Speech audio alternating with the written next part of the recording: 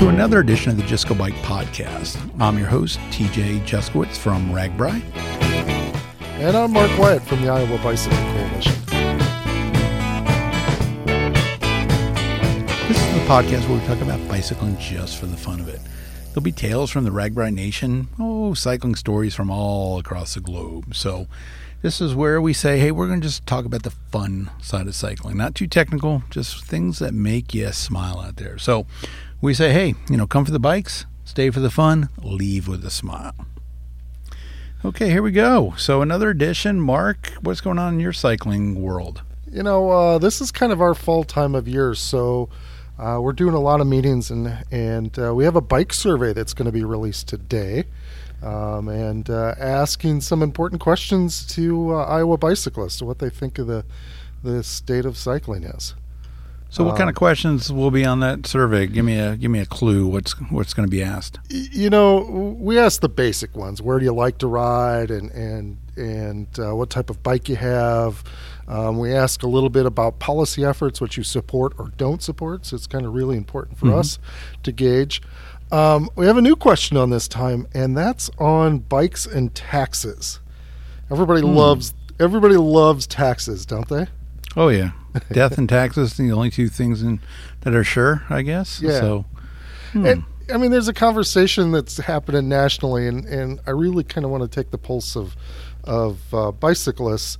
Oregon, if you haven't heard, instituted a bicycle tax, and it ended up being a flat fee sales tax on bicycles, so $15 for every bicycle sold. Now, what's different about Oregon and different about Iowa is Oregon doesn't have any sales tax, whereas Iowa has 7% on bikes. So it's really kind of an apples and oranges sort of comparison. But we do want to see what people think. I want to see if they're comfortable with the current system, if they're willing to pay, or why they're willing to pay.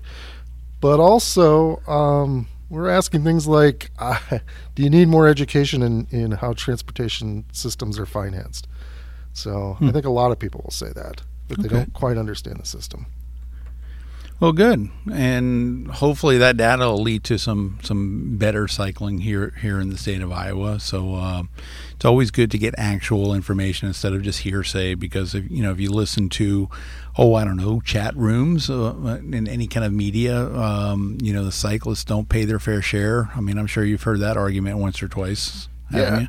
Yeah, the other thing that we probably get at is a lot of people think that trails are paid through fuel tax, and sure, and that's not true. In Iowa, it's constitutionally prohibited from spending state fuel tax on bicycle projects. It's got to be spent on roads and highways. Yeah. So it comes through the infrastructure fund, which is gambling receipts, income tax, and all kinds of things. And those are taxes that bicyclists do pay. And just because you didn't buy fuel in a particular area doesn't mean you have more or less rights to the road. The fuel tax goes to the state, and it gets divvied up by a formula. So that's why it doesn't kind of work that way. So I think there's more education we can do here. And if you ask people, trails, I mean, I'm watching with great anticipation of the connector, I guess, between the Raccoon River Trail and the High Trestle Trail, and just looking at the funding of that monstrosity, just a 9-mile connector, and seeing all pretty much the TLC dollars that went into that. I mean, a lot of different just good people that just said, hey, I really believe in that project. And so it's good to see. It's good to see how that sausage is made, to see instead of just, hey, we're going to just fund it through, road use tax or anything like that. I mean, this is a long process to say we're going to get this thing built because we believe in this project. And I think I want to say they're about halfway done with the funding on it, but I'm not positive on that. Yeah. I mean, even the High Trestle Trail is a good example. I think I remember they had 65 funding sources. Wow. So, I mean, it's a big endeavor to build these trails, and that doesn't even get into bike lanes and other infrastructure that are paid through local property tax. So, sure. Yeah, there's a lot of work that it's not as It's not terribly interesting, but it's really complicated and not easy to put in a soundbite that bikes don't pay taxes, because we do. So, yeah. Well, good. Well, good to get that data back. Hopefully a lot of people will participate in it. We'll certainly spread the word about that upcoming survey just to get some really good, strong data that we can move forward on. So, and I'll tell you an interesting little story. We're talking about, cycling on the roads versus, trails and all that. I ran across a little story across my news feed. There's a little pop star, Ed Sheeran. I don't know if you know Ed. Happened to have a nice little bike accident, hit by a car, broke his arm. Not good as a guitarist to have a broken arm. No, you've played guitar before, Mark. Can you play with one arm? I don't think I play any Ed Sheeran, but I just can't. I can't imagine that would be pretty bad. So Ed claimed he pulled a Bono.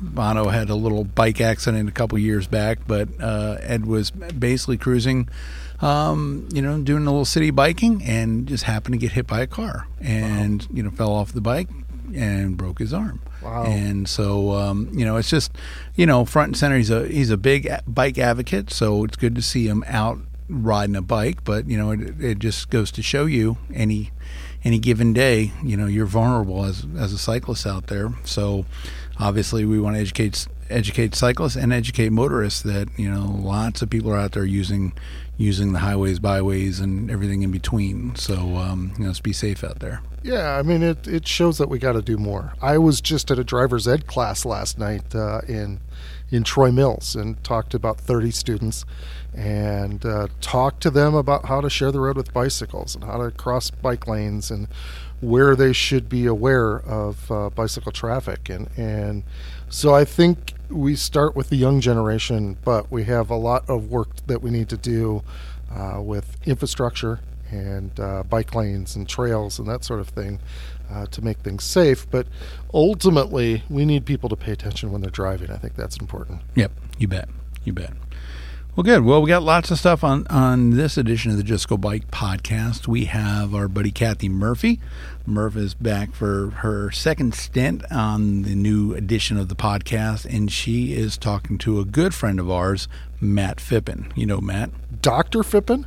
Dr. Phippen of Scheels fame, one of our lead sponsors for RAGBRAI. But Phipp is talking about the Vinton Outdoor Recreational Trail System and the great work that they've done over there to build that into just a fantastic facility. That's that VORS system, the Vinton system, is a lot of fun. Jennifer and I have taken the fat bikes out there a couple times, and we just have a blast. So I'm anxious to hear what Matt's going to say about how that system is going to grow and expand over the years. Yeah, cool. Yeah, so we got that, and we got a Parrot Talk.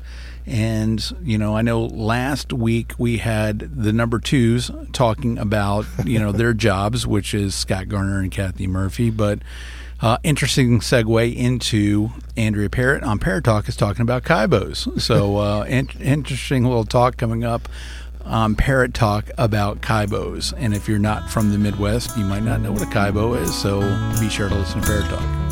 Fantastic. All right, let's get on with the show. Okay. Hello, Just Go Bike podcast listeners. This is Kathy Murphy, a.k.a. Murph. I'm here today with Matt Phippen. Hello, Matt, and thanks for being on the podcast. Thanks for having me. A little background. The Vinton Off-Road Cyclist, also known as VORS, is a group passionate about the active outdoor lifestyle.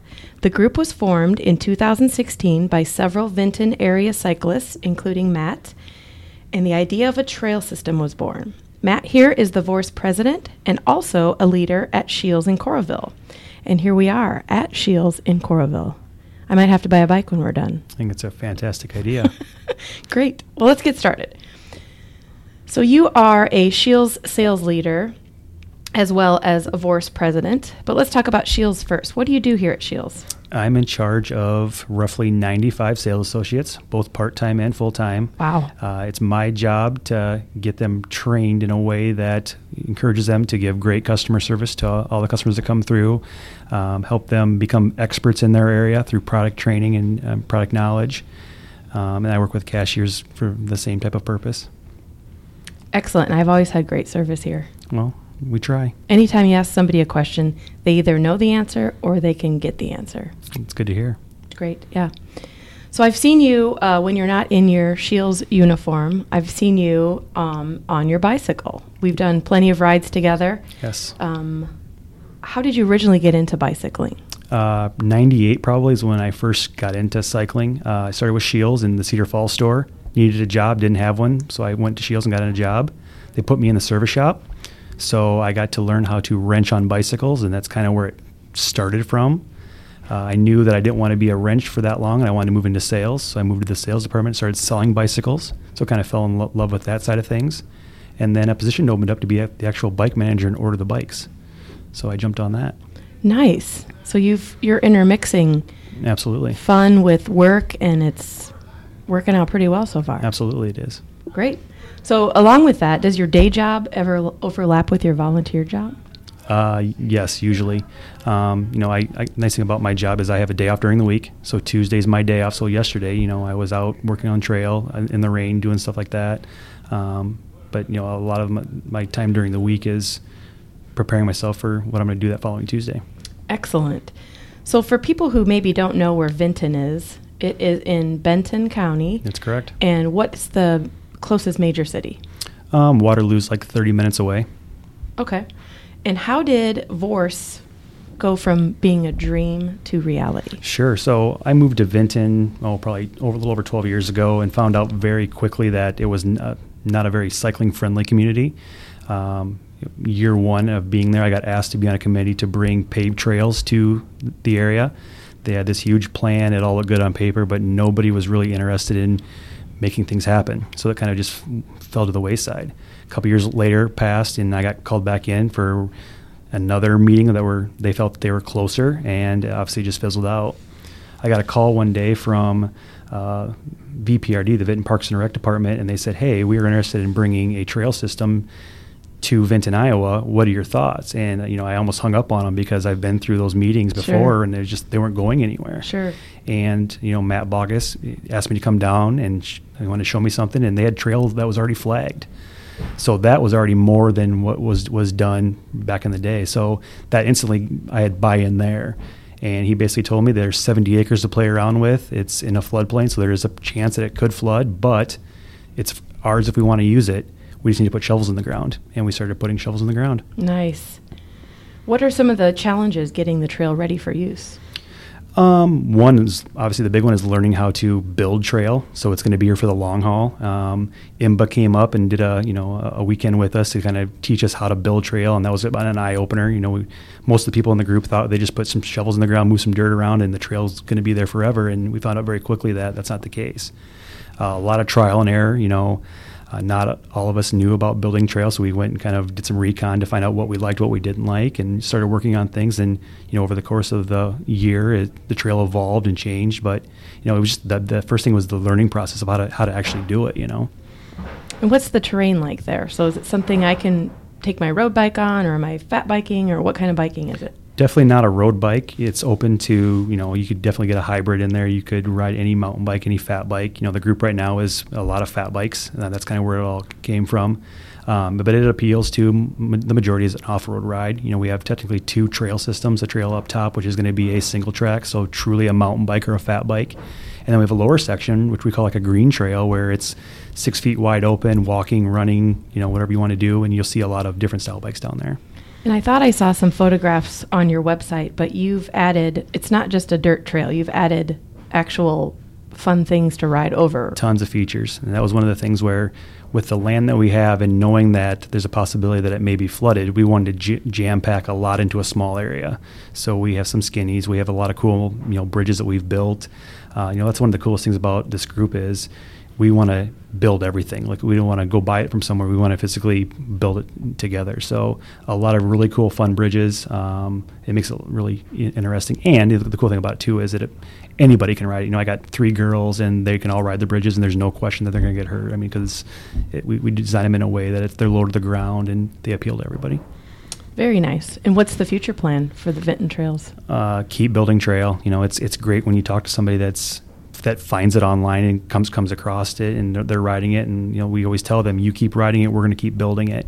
We're starting new sections. We built a groomer, so we're going to be able to groom ski trails for fat biking. That's kind of the next big focus. That's kind of where the group really gets excited, is about the winter season. I'm not a big fan of winter, but I'm a big fan of riding a bike in winter. I mean, so that's something I'm looking forward to. But like I said, we have 70 acres to play around with, and as long as that water stays down, there's plenty of opportunity back there for us. We just got done building a kiosk that's on the upper. We went out and got a grant from our community foundation and built a kiosk, which was kind of cool from start to finish, designing that. Is that for wayfinding? Yes. So basically, when you pull up, you'll see it the first thing. There's maps on it, all that good stuff. So it shows the entire complex. But that was a process that you learned a lot of things about the trail and what you could do and what you can't do. Obviously, the big thing is making sure that people, when they read that, they know exactly what they're getting themselves into, and there's no questions. So it was a design process. And when you say there's 70 acres, have you just touched the surface? Oh, have you totally. When I've GPSed it through Strava and ridden basically every section, it's about 2.5 miles. But so there's an upper loop, and then on the lower loop there's 2 or 3 loops that you can do in that. So to be honest, like with 70 acres, we haven't even touched what we can do out there. The only thing that's unfortunate is if it does flood, then you do lose some trails. But there's a lot of trails around the area that when they flood, you just lose them too. But this year's been good. Obviously not from a drought standpoint, but from keeping the trail open. It's been open all year so far. So definitely getting use. Excellent. Sure. Cool. So if somebody wants to check out those trails or go to Vinton, how can they do so? RideVinton.com is our website. We have maps through MTB Project that basically can take you right there. It's basically located at Lions Field, which is basically a softball complex up by the hospital. So it's super easy to find. The physical address is online, so you can just Google that and it'll take you right to it. And the trailhead on the lower, it's down by there's actually a sledding hill that will be open during the winter season. That nice. You can get to access to the lower, but yeah, you can easily find it online at RideVinton.com. So RideVinton.com. It's just going to explode. You're going to have so many people. I hope so. After this podcast, everyone's just going to go crazy. It's fantastic. They all want to come to Vinton. We're ready for you. It is pretty cool. Yep. Very cool. So what kind of cycling are you doing these days? Right now, before I started building trail, I was a big road guy. Obviously, that was easy. You could ride anywhere you wanted to. And then once this opportunity fell into my lap, I went out and bought a mountain bike. So now I have a mid-fat mountain bike that I've been riding. So it's half and half. I've been doing a lot of online riding on Zwift, doing that kind of thing. But I'll ride year round. I've kind of found that 20 degrees is the coldest I'll ride outside before your fingers fall off. But either or, kind of flip-flopping back between the two. All right. Any ride or biking adventures you've done outside of the Vinton area? Obviously, bike trips here and there. I've done trek travel stuff a couple times with my wife and some people. Going out to wine country, doing that experience. Obviously, pre-ride and RAGBRAI and all that stuff too. Pre-ride? Pre-ride, yeah. It's kind of that doesn't exist, right? But no, anytime I can just get out on the road and just ride by myself, I'll go out and ride by myself. It's kind of just my way of getting away. Excellent, excellent. And of course, you are a part of RAGBRAI. You get to do RAGBRAI. You get to do the pre-ride. Yep. I'm assuming there's some sponsorships that you do through work. Absolutely. There's also pie on RAGBRAI. Yes, so what would you say is your favorite pie? Apple is definitely my favorite Apple. pie, hands down. I have a challenge this year that I'm doing no sweets or sugar. Whoa. I didn't have any pies so far this year, but January 1st I'll be having plenty of sweets, I'm guessing. Excellent. I like apple pie too. Yes. Great. Well, thank you so much for being on the podcast today, Matt. Thank you very much for having me. And please check out ridevinton.com.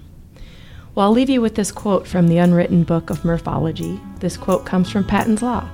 A good plan today is better than a perfect plan tomorrow. Think about it.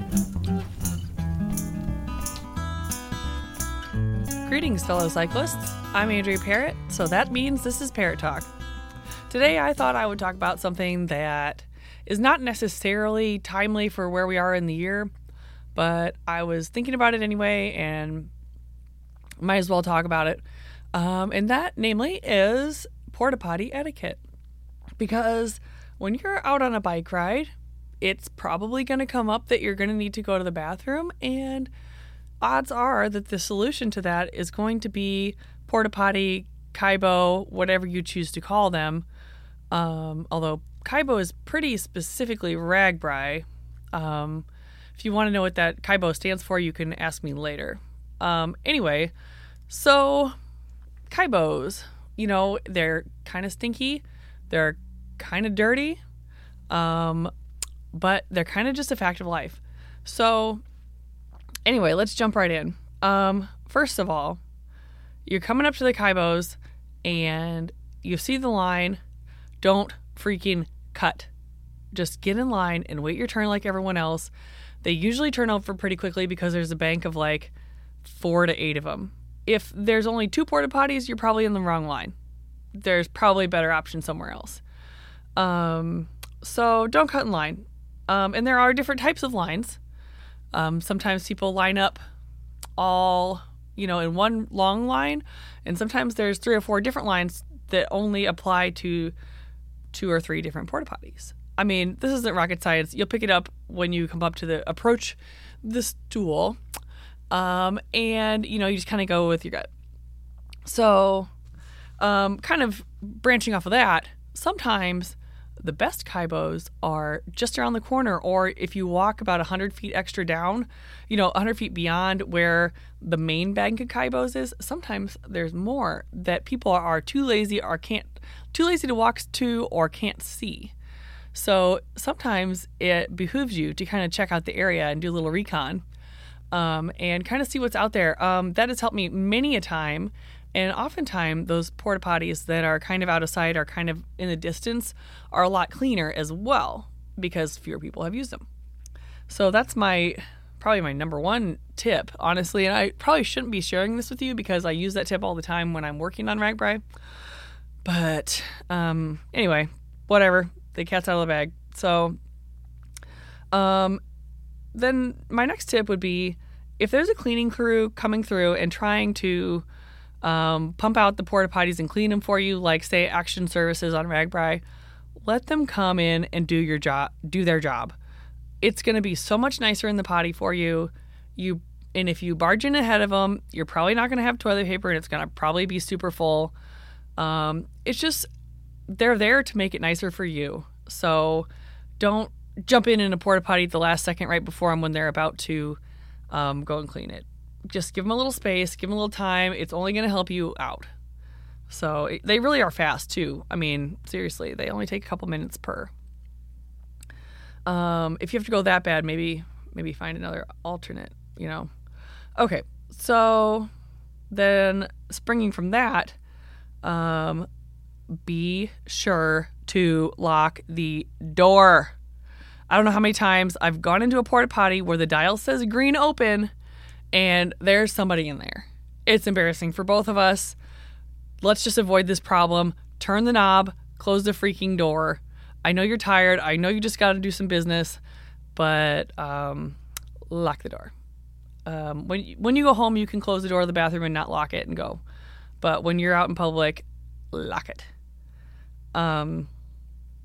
Then my next advice, if you sprinkle when you tinkle, be a sweetie, lift the seedy. Basically, don't leave a mess of pee all over the inside of the porta potty. It's disgusting. Use a little extra toilet paper and wipe up after yourself. It's just better for everyone. It's going to smell better, and nobody's going to get a wet butt. It's just nasty. Please. It does help when sometimes there's porta potties that have a specific urinal in them. But still, I mean, sometimes people miss. Not that I have ever done that, but just, kind of give it a once over once you're finished.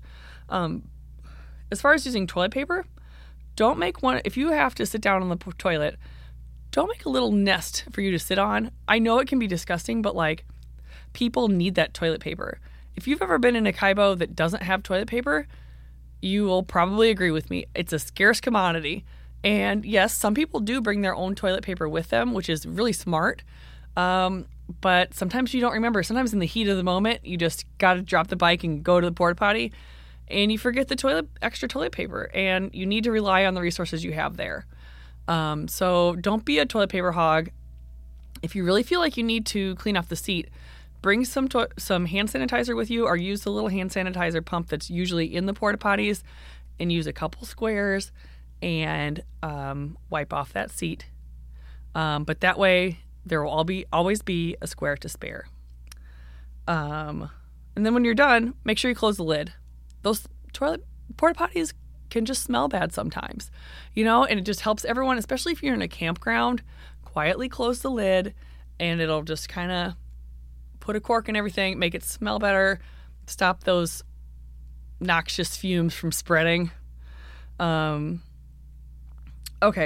so here's something that came up to mind while I was trying to think of porta potty etiquette. It's more like personal etiquette. Something that's happened to me, to be totally honest with you. What do you do if you drop your phone or other valuables in the porta potty? Because it can happen. Things will fall out of your jersey pocket. Things will fall out of if you're wearing pants pocket. It can happen. I mean, what happened to me was I was using a porta potty at a concert, and my phone fell out of my back pocket into the Blue Lagoon. And it was disgusting, but I needed that cell phone to try to navigate from the concert to where I was going to be staying that night. So I happened to know that I was the first person to use that porta potty.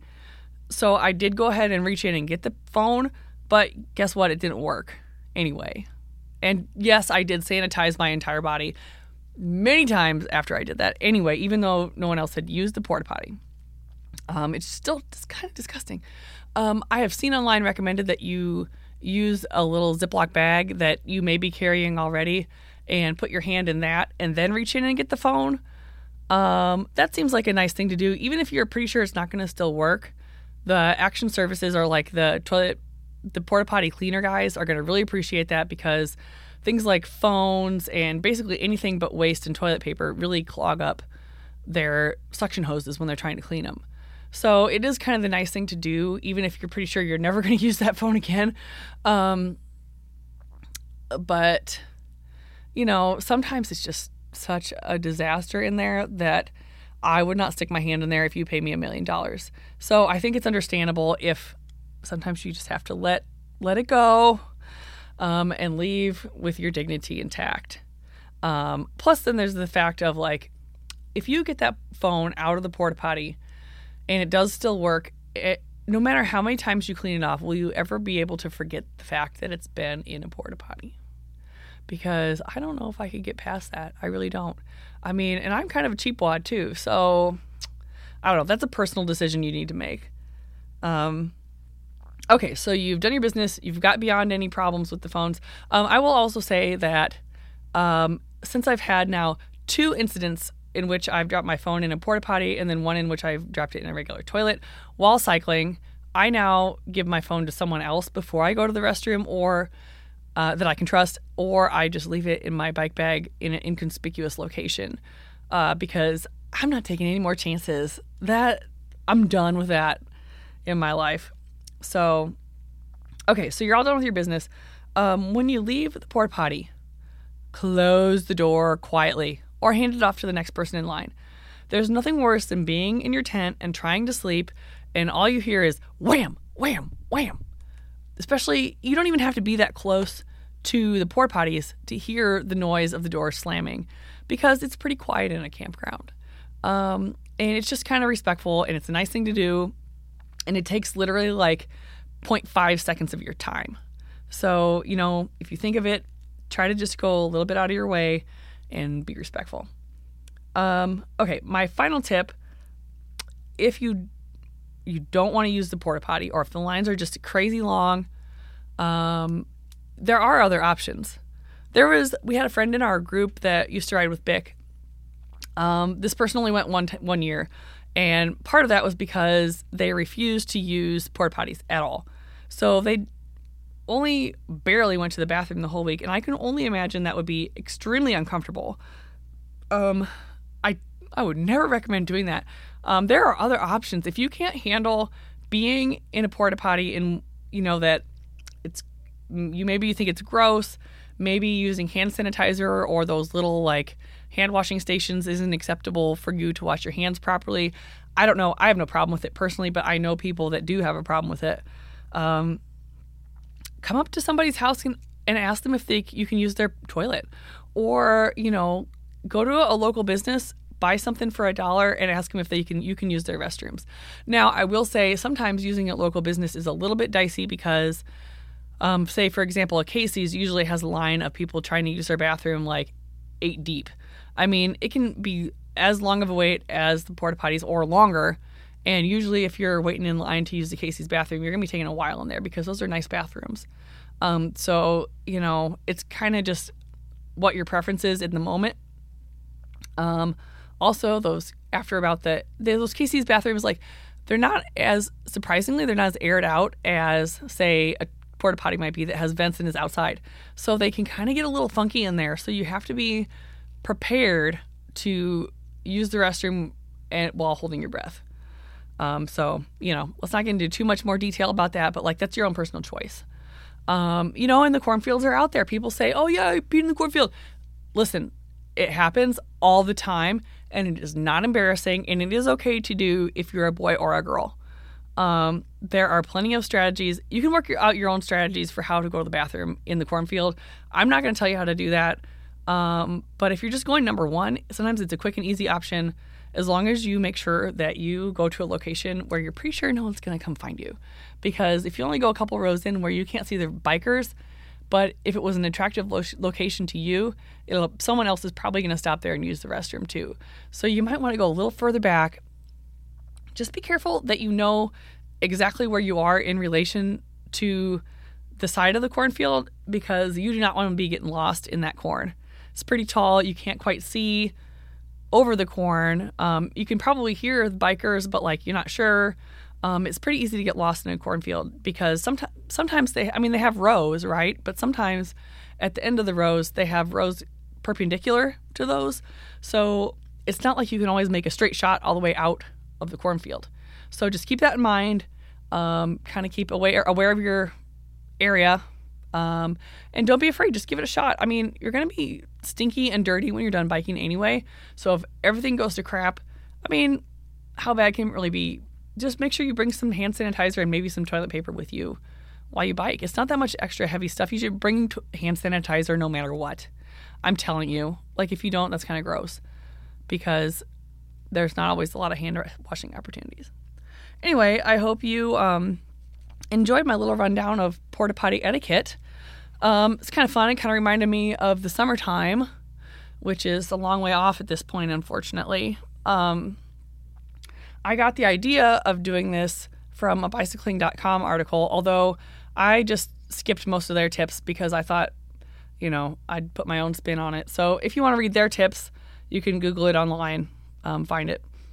If you have any other tips that you'd like to share with the Just Go Bike crowd, you can let us know on Facebook, Twitter, or Instagram at Just Go Bike. And that is also the same way that you can ask me a question about cycling, bike culture, anything else you want me to talk about. I mean, I'll talk about porta potties more if you want me to, or really anything else. I mean, if you really want me to get into the specifics of how to go to the bathroom in the cornfield, believe me, I've been there.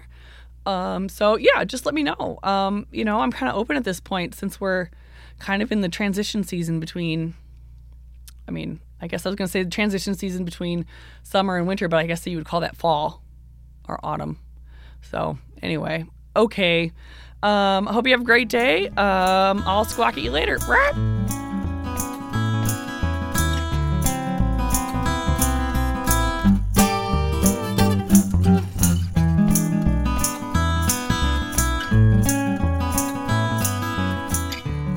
We've reached the end of another Just Go Bike podcast.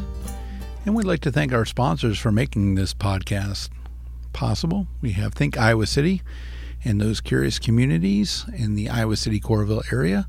We also have Bikes to You, great bike shop out of Grinnell, Iowa, also a RAGBRAI charter. And last but not least, Primal out of Denver, Colorado. So 3 great companies that help support this podcast. Definitely patronize those companies because they're great. You can find our show notes at justgobike.net. What do you want to talk about on this show? Find us on Twitter, Facebook, Instagram, all at Just Go Bike. Be sure to subscribe to the Just Go Bike podcast and join us next week for more. TJ, do you got a quote to leave us? Well, like I always say, when in doubt, pedal it out.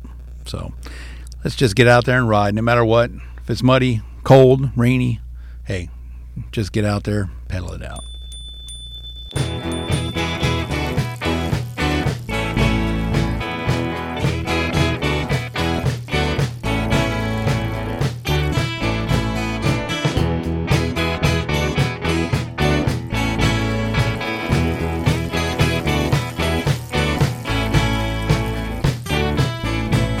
Thanks again for listening.